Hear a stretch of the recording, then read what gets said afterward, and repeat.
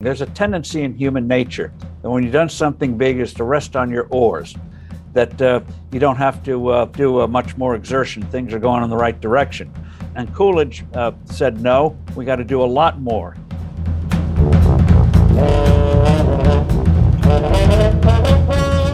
Welcome to the first edition of The Last Optimist. I'm Mark Mills. I'm your host. I'm your navigator. We're going to talk about technologies and markets and policies. We're going to look at specific issues of the day, look forward to the future, some of the past. I will be having guests regularly. And today, our guest is Steve Forbes, who is one of these people you can say needs no introduction. So he's well known to most Americans. He is a writer, author, thinker. He was a political activist in the sense that he ran for president, as many people know. What many people don't know is he's something of a polymath. He's very adept at understanding difficult technical and financial subjects and putting them in words that are both correct and clear and understandable. I'm biased because I've known Steve for a while. He's been kind to me in my work and pursuit of preaching the gospel of reality. And it's been a genuine pleasure to get to know him and his family, frankly. It's just a great American, a great human being, smart, all-around smart guy. So I'm looking forward to our conversation with Steve as the inaugural podcast for The Last Optimist. Well, Steve, thanks for joining me on this inaugural podcast of The Last Optimist. But it's a misnomer because you are, with me, I think, one of the last optimists. So here we go. Talk about the world and technology, and what I'd like to talk about with you first, and let me begin by alerting all the listeners to make sure they're listening to your What's Ahead podcast. It's a delicious 3-minute look at the issue of the day, and it's really nicely done. It'll give you listeners perspective that's valuable, but I love the format. I love the 3 minutes. And Steve's and he's very self-deprecating. He's a polymath. He'll tell you a lot about the politics and the nature of the world. It's worth listening to. And as everyone knows, I'm heavily tech centric, and we're not going to talk about specifically what the technologies are, though I'm happy to. Steve and I love to talk about technology. But what I want to focus on is the stipulation there's lots more innovation. Who can dispute there's lots more innovation coming? So what I like to focus on is what I talk with Steve about a lot is the intersection of the innovators with the policymakers and the financiers. That's where the magic happens.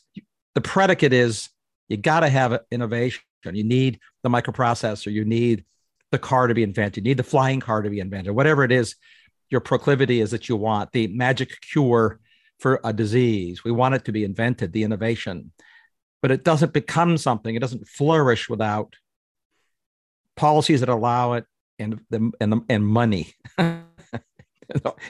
Everybody knows money matters, right? So I want to talk about what it takes to let the next great way flourish, and begin with history, because that old adage, history doesn't repeat.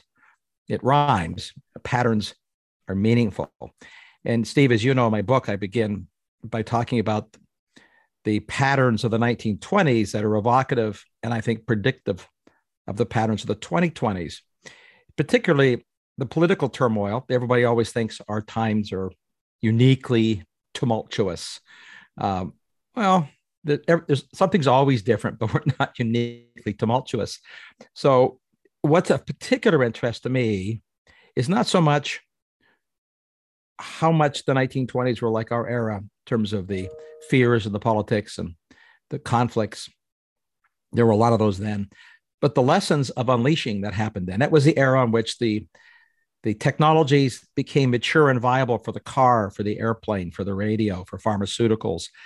They had all been invented earlier, and they took off in the 20s.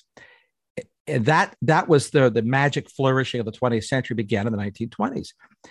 And it's interesting that it wasn't the inventors that allowed it to flourish. Of course, it was the policies of the country, the framework of our system the nature of America and Americans and the nature of governance and regulation. So that was the time. 1920 was the election that Harding got elected, as you know, see, on the platform of a return to normalcy, and lovely word. And he didn't live out his first term. He died, and Coolidge, who became the president. You and I have talked about this. I want to let you talk about what is it that happened then. You know, our listeners know once I say it, and they can learn more by reading my book, of course. What happened in the 20s, cars, radio, airplane, pharmaceuticals, the development of fertilizers that changed agriculture and the tractors and all that stuff. But why did it flourish? I mean, how did the people who built those companies find the opportunities, the money, the regulatory frameworks, the tax policies that unleashed them? And you've said to me, just, it's one word, it's Coolidge. Well, that's right. And thank you for having me on. Great honor to be part of the great launch of a great show that millions will listen to and change the course of a civilization in the right direction. I'll take thousands, and then we get to millions. I'll write you a check. Okay. Just don't make it in Zimbabwe dollars. It'll be in Bitcoins, which we'll talk about later. Go ahead. Sorry, Steve. Yes. The point is a good one. People tend to think the past was inevitable, but the 1920s is an extraordinarily creative decade, highly innovative and inventive, and it's gotten a bad rap because of what happened afterwards with the Great Depression.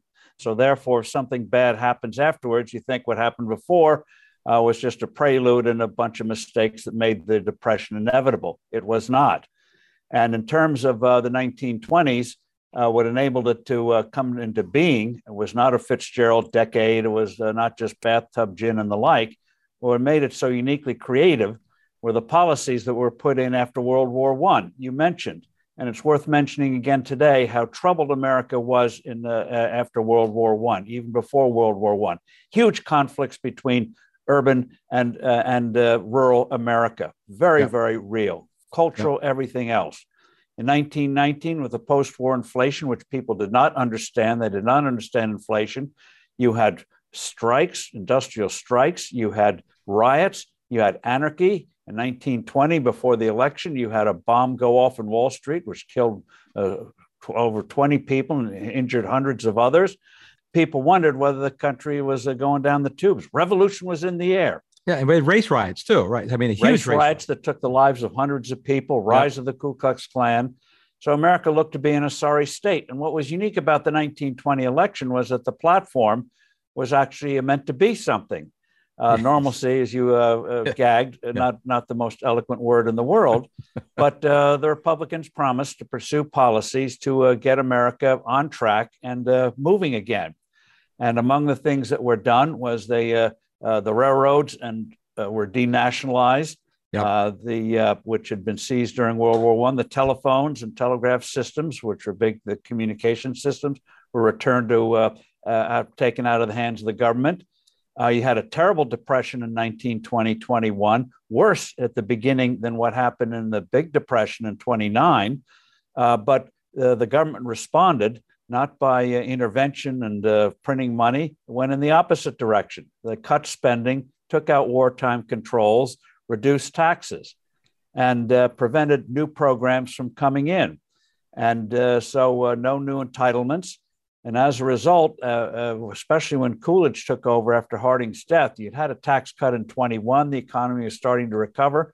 But Coolidge, with his Treasury Secretary, recognized this just has to be the beginning. There's a tendency in human nature that when you've done something big is to rest on your oars, that you don't have to do much more exertion. Things are going in the right direction.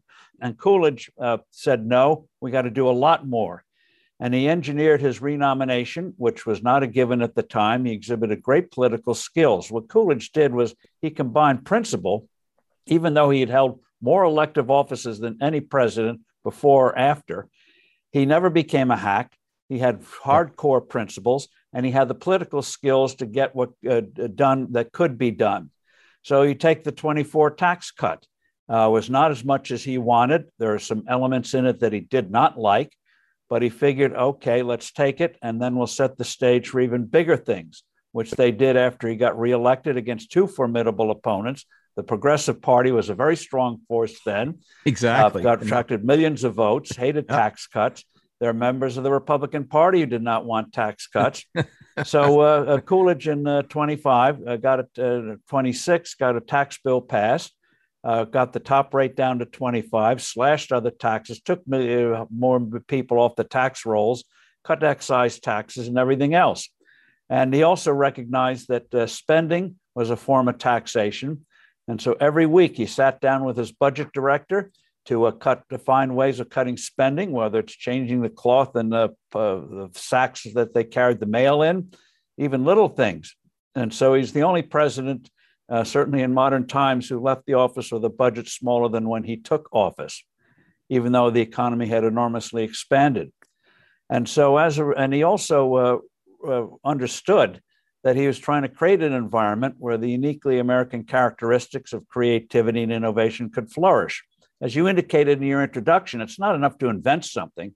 Chinese have invented a lot of stuff, but you need an environment where you can continue to take these things, improve them, put them on the learning curve, and to turn scarcity into abundance. So as you well know, and you've written about it and others have, it takes about 20 years or so before something is invented, before it becomes a commonplace. Exactly. So in the 20s, you had, cars had been around with Henry Ford before the 20s, but they really flourished. We had the biggest road building program since the days of the Roman Empire. Telephones became ubiquitous. Electricity became ubiquitous. Obviously, electricity had been around, but now households are getting, factories are getting it. Exactly. The old factories used to be by waterfalls, and they were very tall. Because of the needs of power. With exactly. Electricity, you could flatten them out and extend them. And so you had the rise of radio. Now, we don't think of radio today as anything except something obsolete you listen to in a car, maybe by satellite. But the idea that you could hear something that a voice could travel over the air, not just a few feet, but thousands of miles, was just utterly miraculous to people. So you had the great innovative company at the time, RCA. Exactly. You had the beginnings of television. You also had labor-saving devices that freed up, especially women who were then in the household. Many of them now got free to pursue other things. You got the invention of things like electric irons, vacuum cleaners, refrigerators. Washing machines. Washing machine. Exactly. What people should do is just go online and look up washerboard on a search engine and see what it took to wash clothes before the washing machine. It just destroyed your hands. And this ended that.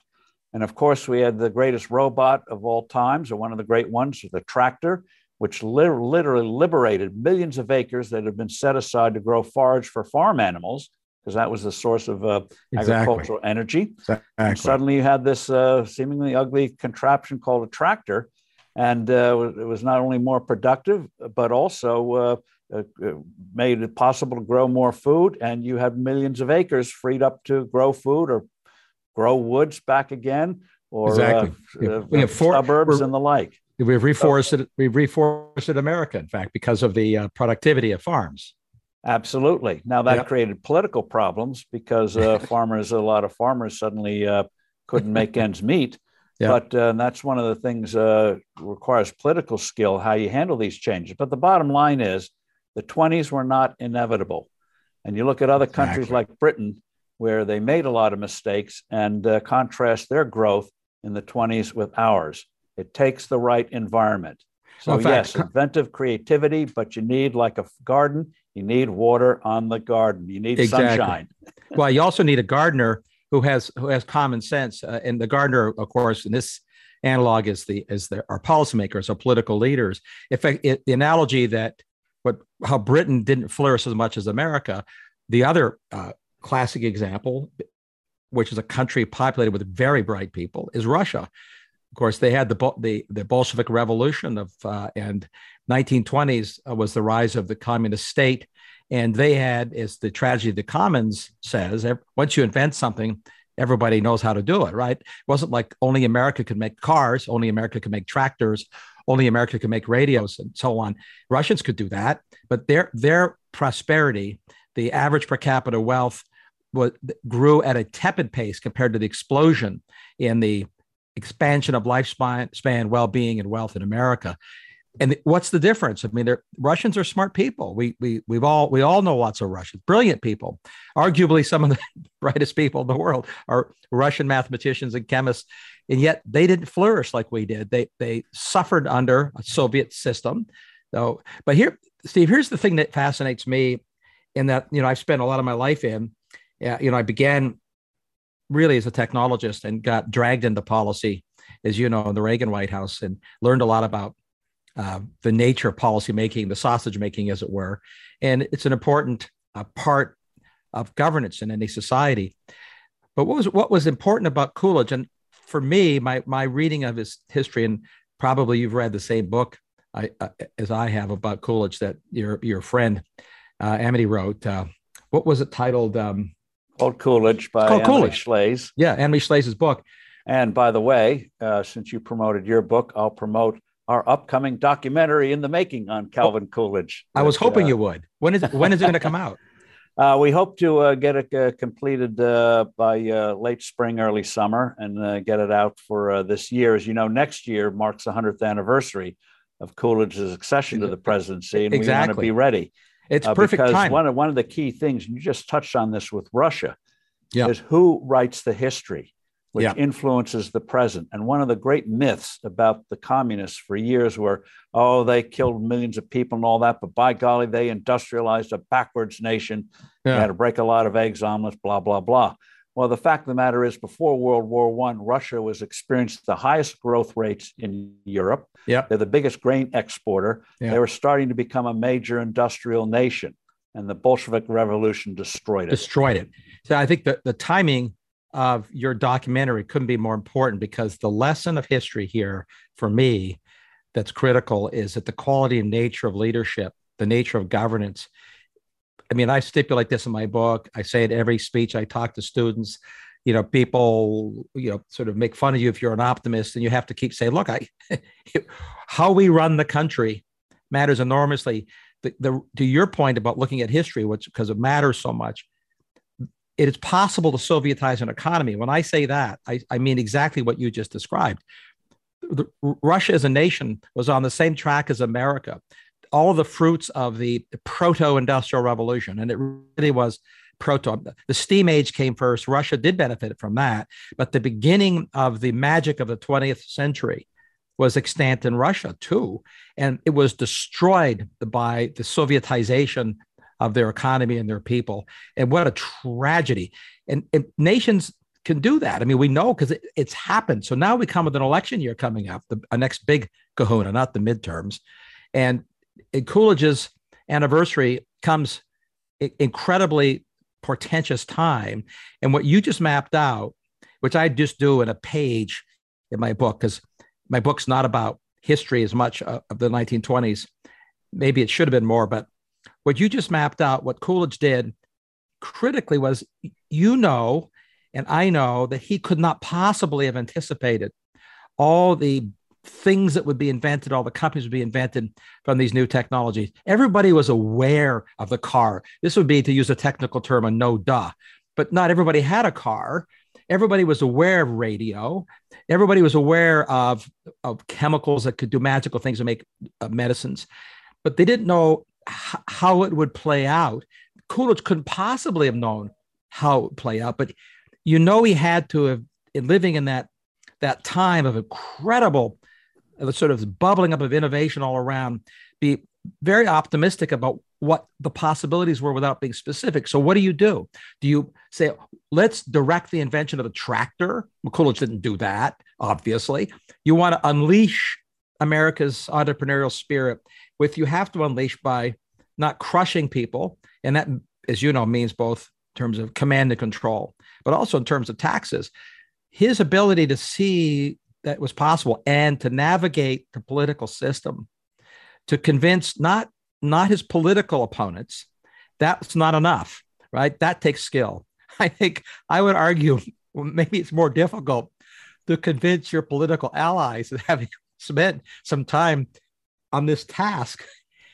In some respects, that's more difficult because unless you have the animation of your political movement full throated and with you, it will fizzle out. And boy, he pulled that off. And we need, I mean, not to get into the present about our current fecklessness and all. I mean, we haven't had a recent history of that kind of vision. My point is not to be political about one part or the other, because frankly, you and I both talked about this. If the right Democrat ran, we'll call him a Kennedy Democrat, a lot of Republicans would vote for him because that they want the policies. They're not looking for a party identification. Unfortunately, the bifurcation of the policies has become more extreme, right? Command and control, unfortunately, is much more in the Democrat land. But I see an awful lot of command and control instincts in the Republican field, industrial policy. And in fact, let me turn to that to be specific to the present. So the risks we have today, let's call them two countries to epitomize our risk framework, China and Russia. Russia, I don't have to say what's going on in Ukraine to say it's obviously creating a massive political risk. And I want to talk with you later about we'll call the energy features and the trade features of that as opposed to the political features. But China, right? So China is our big competitor, true, economically, geopolitically. So Congress has just passed this massive $250 billion, quote, Competes Act, whatever, to compete with China on technology and legislation. And it's the polar opposite of the Coolidge approach. And instead of unleashing America, we have government taking Americans' money, because we'll have to raise taxes for this, and deciding what things we should build, deciding what the future is going to be, because they're smarter than the market, obviously. I mean, this is obviously what that does is we play by China's rules. We play on China's playground, and we should instead play to our strengths. I did a piece recently, podcast, mentioning a couple of the names of the new boards that are going to be invented. You'd think it came out of Saturday Night Live about innovation boards and things like that, that these bureaucrats could do better than venture capitalists and the like in seeing the future. The fact of the matter is we don't know what the future is, which is why you have to have that kind of venture capital, why you have to have people trying to do things. Even they don't know what the future is. And the amazing thing is, as Matt Ridley and you and others have pointed out, we don't really know who invented the automobile. We don't really know who invented the computer. We know a lot of things came together that made this possible. But, and that's the whole thing about innovation. It involves periods of time, people building on what people have done in the past, learning what works and what doesn't work, bringing together in the ways, constant experimentation. And that's just not politically feasible. And so the Republicans vote for this monstrosity and to throw in a lot of other junk besides. But we should be using that money for cutting taxes, removing regulations. Take the energy industry. Everyone says, oh, we must be energy independent. What made it possible was the innovation of fracking, both for natural gas and oil, and made us even a relatively low-cost producer. So we didn't have massive subsidies saying we need this industry because it's in our national interest.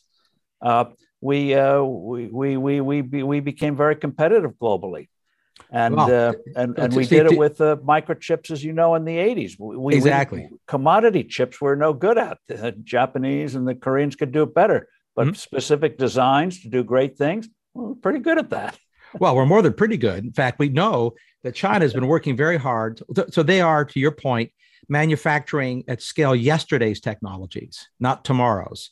And the leading edge microprocessor factories, the TSMCs, the Intels of the world, the NVIDIAs of the world, where these things are fabricated are all in the West. And China's attempt to replicate that capacity is still failing. It was in the news recently that they've spent billions of dollars subsidizing and controlling and directing. But the analogy I use, going back to Coolidge's time, is you can imagine, right? The automobile was expensive, clunky, inefficient in every sense in economic terms, unreliable, unaffordable except to small groups. And trains were incredibly efficient at that time. I mean, they were collapsing the costs of goods, making travel cheaper. I mean, the trains changed so much of America. So you could imagine Coolidge looking at the landscape and saying, we're gonna spend hundreds of billions of dollars in today's dollars, so it would have been inflation adjusted, a small number, and we're going to make sure that the future of the train is in our hand. That we're going to subsidize the railroads. We're going to put more rail lines in. We're going to put bigger steam engines, and we're going to focus on railroads because, well, railroads were important. Well, yeah. So here we are today. Came the diesel engine. Right, exactly. And along came the automobile. The combination changed the transportation landscape. And then the airplane. He didn't subsidize yesterday's technologies. He didn't subsidize the future technologies. It got the hell out of the way, in effect. But and he would give the right kind of encouragement, such as with air travel. He went with Lindbergh and did the things to publicize these things, these innovations. But he didn't think the government could come in and do it themselves. Well, one of the most delicious stories, and I think lessons for today's tech titans, is a story of what Guggenheim did with aviation and Lindbergh. And you probably read it. I think we talked about the book called Guggenheim. That I apologize to the author. I'll amend that at the posting. It's a delicious book. It's a new book about Guggenheim, and it really covers a lot about him. But what was interesting, maybe half the book's about not just his friendship with Lindbergh and Coolidge and Harding and Coolidge, but what he did. Guggenheim is a tech billionaire of his day to facilitate the emergence of a aviation industry in America.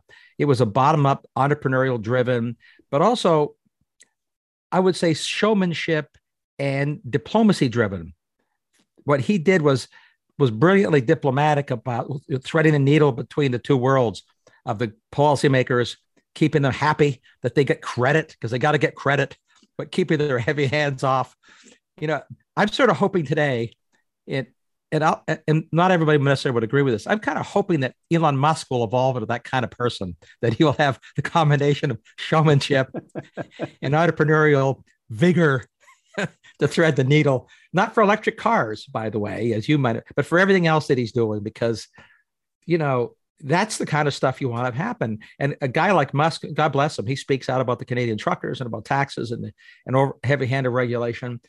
That's the kind of stuff we want to unleash more of. I mean, if people are infatuated with Elon Musk and his cars, great. How about let's unleash all that for everything else that's coming in the future? Yeah, well, he even on electric vehicles, which I love his vehicles. I've ridden in them and driven them a few times.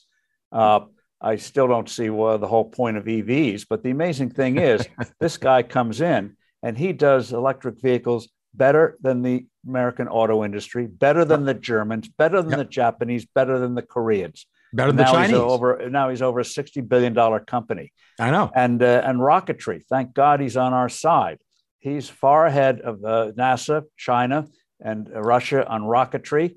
Yeah. And that's the kind of thing you want to have the environment where that kind of thing can flourish. The Edisons of the past, the Edisons of today, the doers of today.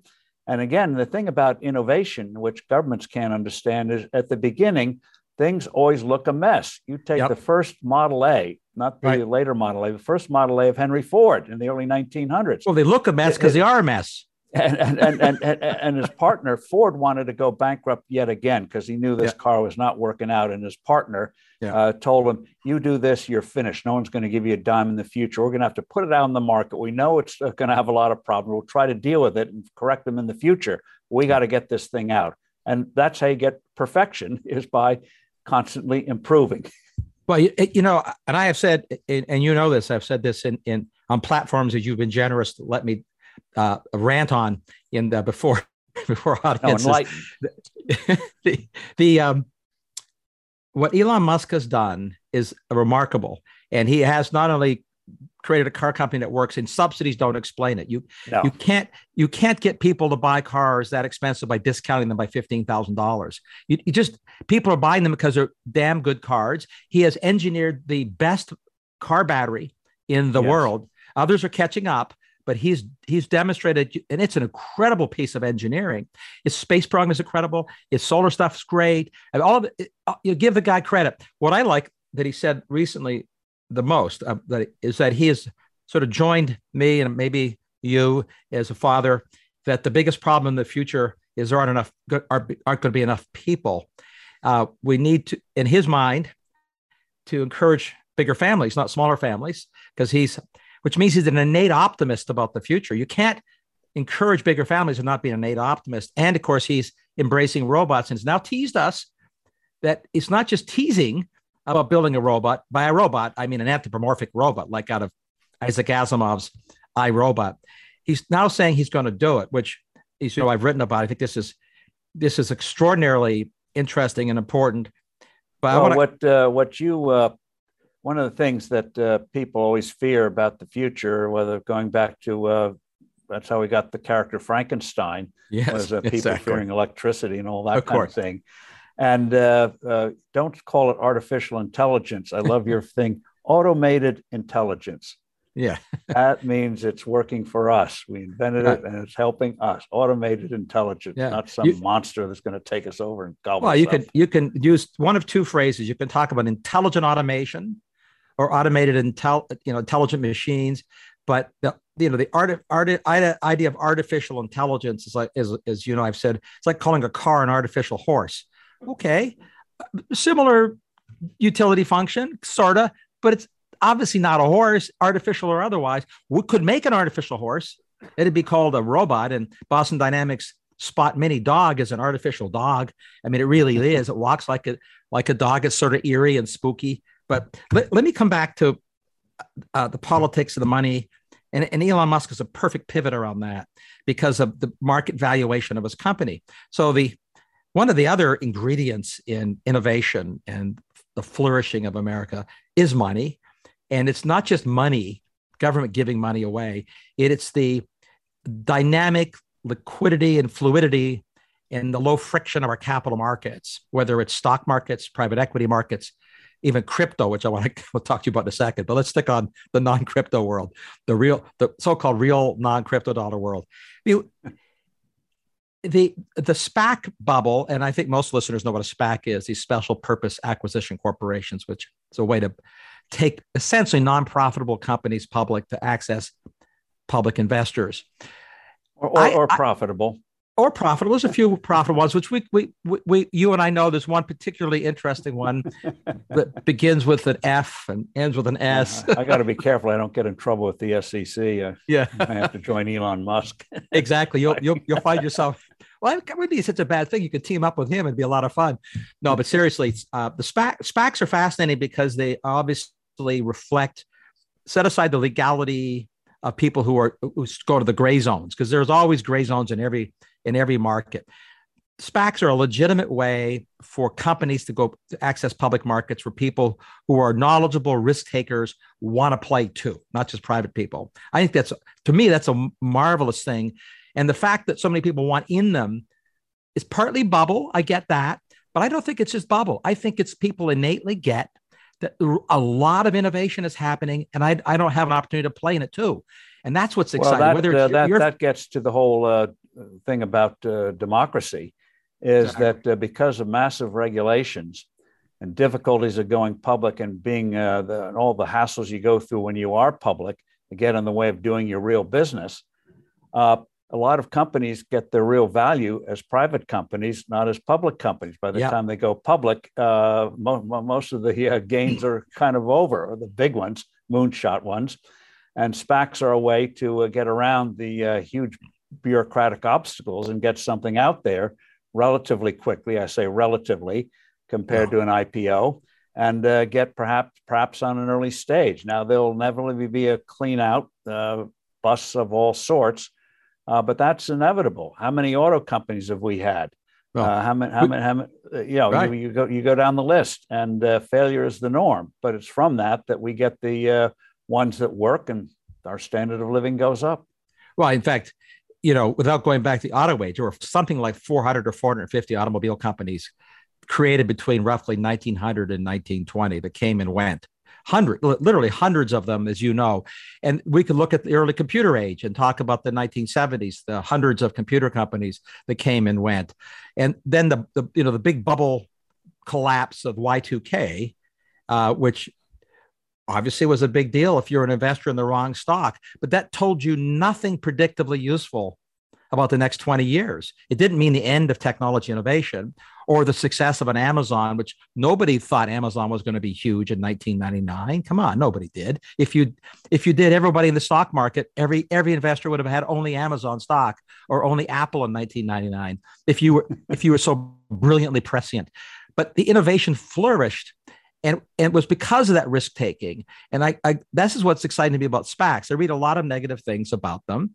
Again, stipulating people can abuse every system, including just old-fashioned hard currency can be abused. But it lets other players bypass and play in the risk taking knowledgeably. I don't think a single person I've ever talked to who's invested in a speculative SPAC, let's say a tech one, not a non-speculative one like, say, a Forbes, but I won't get you in trouble. They recognize this is high risk stuff. That's why they're playing it. They're not stupid. Investors are pretty sophisticated about the fact that high risk gets high reward. So they want to play. And it's not a lottery and it's not gambling. Some people gamble. I know that, but it's taking a bet. So let's talk about crypto, Steve. You and I've talked about virtual currencies, and I was fascinated to learn. I didn't know this fact. When Bitcoin came out, within a few years, there were dozens of cryptocurrencies, but Bitcoin was the one that got the news. And now there's over 10,000 different cryptocurrencies. Most are platform related. I think of them as like frequent flyer miles, because a frequent flyer mile or points on your credit card is a crypto virtual currency. But set that aside, there's two things about that are interesting that I want, because you're the money expert. I mean, your book, right, In Money We Trust, was brilliant. And another commercial. I'm co-authoring a book on inflation, which comes out in a few weeks. Oh, good. Well, then, what's it going to be? Inflation. It's called Inflation? Yes. Perfectly timed. We're going to talk about inflation then in a second. I'm intrigued by crypto and the blockchain is a secure means of exchange, not a store of wealth, but a means of exchange. And that means of exchange, the blockchain, can be used to create, pseudo currencies, cryptocurrencies. Very different thing. And I love the fact that everybody recognizes that it's an elastic currency. Oh boy. I love the means of exchange and the velocity it implies about exchanging goods and trading in a secure way. It allows people in despotic regimes to execute a trade, buy something, execute a contract securely. Wonderful thing. But elastic currencies? No, there are two things on cryptos. One is the development of the whole blockchain technology and the individualization and privacy that can afford. And when you see things like what is happening in Canada, maybe happening here, of seizing people's bank accounts, snooping on their bank accounts, people are going to yearn for a way in which you can do something without the snoops using it against you or saying you have wrong views, therefore we're going to seize it. But the problem with Bitcoin is it magnifies on steroids what's wrong with currencies today, the very fact they're volatile. When you buy a pound of cheese, you don't have a floating pound of cheese. It doesn't change each day. And you buy a gallon of gasoline, it stays the same each day. You don't have to worry, am I getting really a half a gallon? Maybe I get a windfall today of 2 gallons. No, it's fixed weights and measures. Money measures value. And when you get that, which central bankers never get, you understand the need for a stable currency. It makes it easier to transact and do things for the future. If you don't know what, as you know, investing is risky enough, but if you don't know what you're going to get paid back in, you could have a seeming success, but yet lose half your investment because of what's happened to the currency. So it's very important. And that's why if our policymakers, and hopefully we're going to get them soon in the next few years, who understand if you get two big things right, other things will flow from it. One is low tax rates, like a flat tax. So people can focus on doing things rather than going around the infinite shoals and potential catastrophes of the tax code. The other is a stable currency. You do those two things, you move ahead. You can do all the other things right, but if you don't get those two things right, you're going to be in trouble. And great nations don't have junk currencies. So, and the best way to do it, and we say it in this book. I know it's not for polite company, so you may have to have a button here for people who may be. I say, you go, girl. You fix it to gold. Why? Because Yes. it keeps its value better than anything else. Not perfect, but it's the best thing we have, and it's worked. We've never had a financial crisis with resulting from a stable currency. It's always other mistakes that bring on a crisis. Absolutely. In fact, let me emphasize this, because what happens when you say those words, fix the gold, right?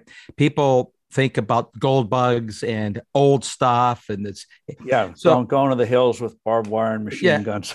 Exactly. And to your point, and I can't wait to read your book, but to your point, the nature of exchanges, this is not new in history. It has nothing to do with microprocessors per se. It increases the velocity of an exchange. If you have a network that I can tell you, I'm going to trade something with you, I can talk to you more quickly. That started with the telegraph.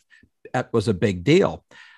But the underlying metric of what the store of value is, as you know, I sort of thought maybe we should think of it in terms of the physics of money, because in physics, you have units to allow you to make exchanges that cause interactions to happen in the real world, physical world.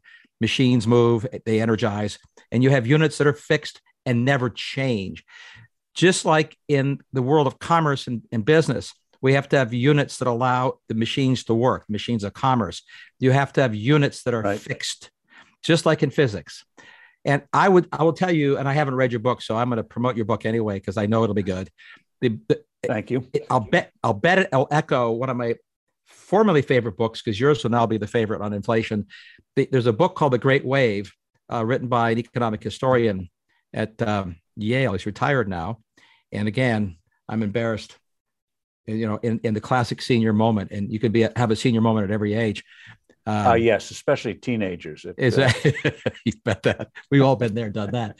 But he looked at the history of inflationary trends over all of history, from the times of the pharaohs to the present. And that, in his case, the book was published in 1999, so the present predates this current commodity inflation. And he pointed out that the patterns are the same throughout history. And of course, almost all of history, except since recent 50 years or so, the world had fixed means of exchange, right? And the countries that failed to do that didn't do so well. And these are not incommensurate things. If, to your point, if we take getting the two predicates right, if we have we'll call it monetary policy, right? But financial policy matters too, spending. And we have our governance right. If we have those two right, in the presence of the kind of technology innovation that's now underway, all of it equivalent to what happened in the 1920s. That's why I'm so optimistic that we're going to have this mass flourishing, but with the caveat, we better get at least closer to getting the other two right on this next political cycle, sort of echoing the Coolidge time. So we won't talk about politics on this podcast in the specificity of who's our next Coolidge, but we have to hope we get one, don't you think? Yes, and or Coolidge is, yes. You want a lot of the people out there, as we had in times past, to understand these things. And one of the interesting things about the whole crypto movement is the rise of stable coins, where you fix it to something. Don't you love the name? Perfect. And that way it can start to done right. I think in the next few years you could have real competitors to government currencies. One harbinger is Turkey, which banned those kind of cryptos because Turkey always devalues its currency, the lira. And people there are now buying cryptos, a lot of Bitcoin, but also stable coins that are fixed to the dollar or the euro, precisely because they want an alternative to the government money. Right. And they'll trust the cryptos in that sense more than what the central bank is churning out. It's that's a really important point, Steve, because I'll wrap up on this note that I think the nature of the cloud and expansion into all the citizens of the world gives so many people access to so much, including this frictionless network that allows a stable coin to function on. If you give so many people that opportunity to have their value, we'll call it seamlessly and invisibly stored outside of the control of the potentates, and it's stable. This is a pretty incendiary combination. Obviously, a lot of potentates fear it and recognize that. They're not stupid. They may be potentates, but they're not stupid. Right. And again, if we get the right environment, we've been touching on technology, but what you see happening in healthcare, one is the rise of a consumer market. Now the companies are going for high deductibles. People are becoming aware of what's being charged. And so you're starting to see the rise of markets there, consumer markets. And I'd advise your listeners to go online and go to a site called Sesame Health. It's like a Expedia or Priceline. Doctors list what they charge that day to do a consultation or something like that. And another one is the Surgery Center of Oklahoma, where they don't take insurance, just cash. They have to take some for legal reasons, but it's a cash business, and their prices are about a third of what local hospitals charge, even though they have board-certified surgeons and everything else. And that's kind of the future. Is the delivery of healthcare is going to be radically changed when you have consumerism, if it's allowed. And the other thing are the breaks on being able to diagnose cancers before the symptoms show up, being able to do brain surgery through ultrasound where you don't even go into the brain. I mean, really, and closing on that, one of the things we all fear is Parkinson's, and they now can do an operation where they don't cure the disease, but they can stop the tremors, which for quality of life is groundbreaking. Huge difference.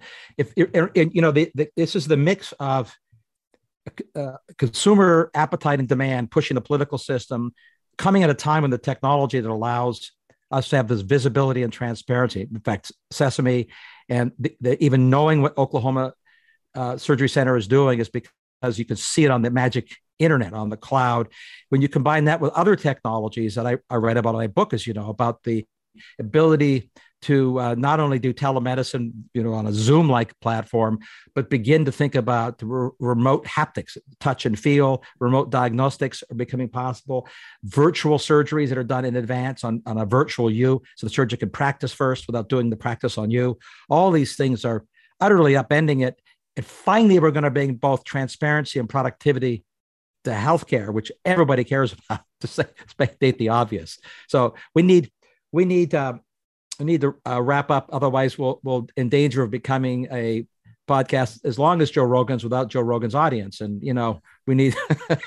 But Steve, it's kind of you to help me with my inaugural podcast to kick off discussions. That I hope you'll come back, because there's so much more we can talk about, especially as the Coolidgeification of the America begins, and especially when your new book comes out and the documentary. I want to get the book, and then we can maybe talk about inflation and commodities and how we fight that. Terrific, and thank you again for having me on as part of your inaugural launch. Very, very highly honored, and thankfully, a person who understands technology and does not give into the fears that the world's going to take us over. We're taking over the world. Amen. Well, it's great to have a fellow optimist join me on the first of the last optimists, because the future is a bright one if we seize it, as you know. So thank you, Steve. Or as Coolidge said, let it happen. Yes, let it just happen. Get out of the way. But that requires seizing some political sanity too. But yes, a subject for another day. Thank you, Steve Forbes. Thank you, Mark. Well, thank you for listening to this edition, the inaugural edition of The Last Optimist, with my guest Steve Forbes. It's been a terrific exploration and a fun launch. And with that, thank you again, Steve. And I'm looking forward to having everyone join us on a future exploration of the future and the past with The Last Optimist. I'm Mark Mills. Until next time.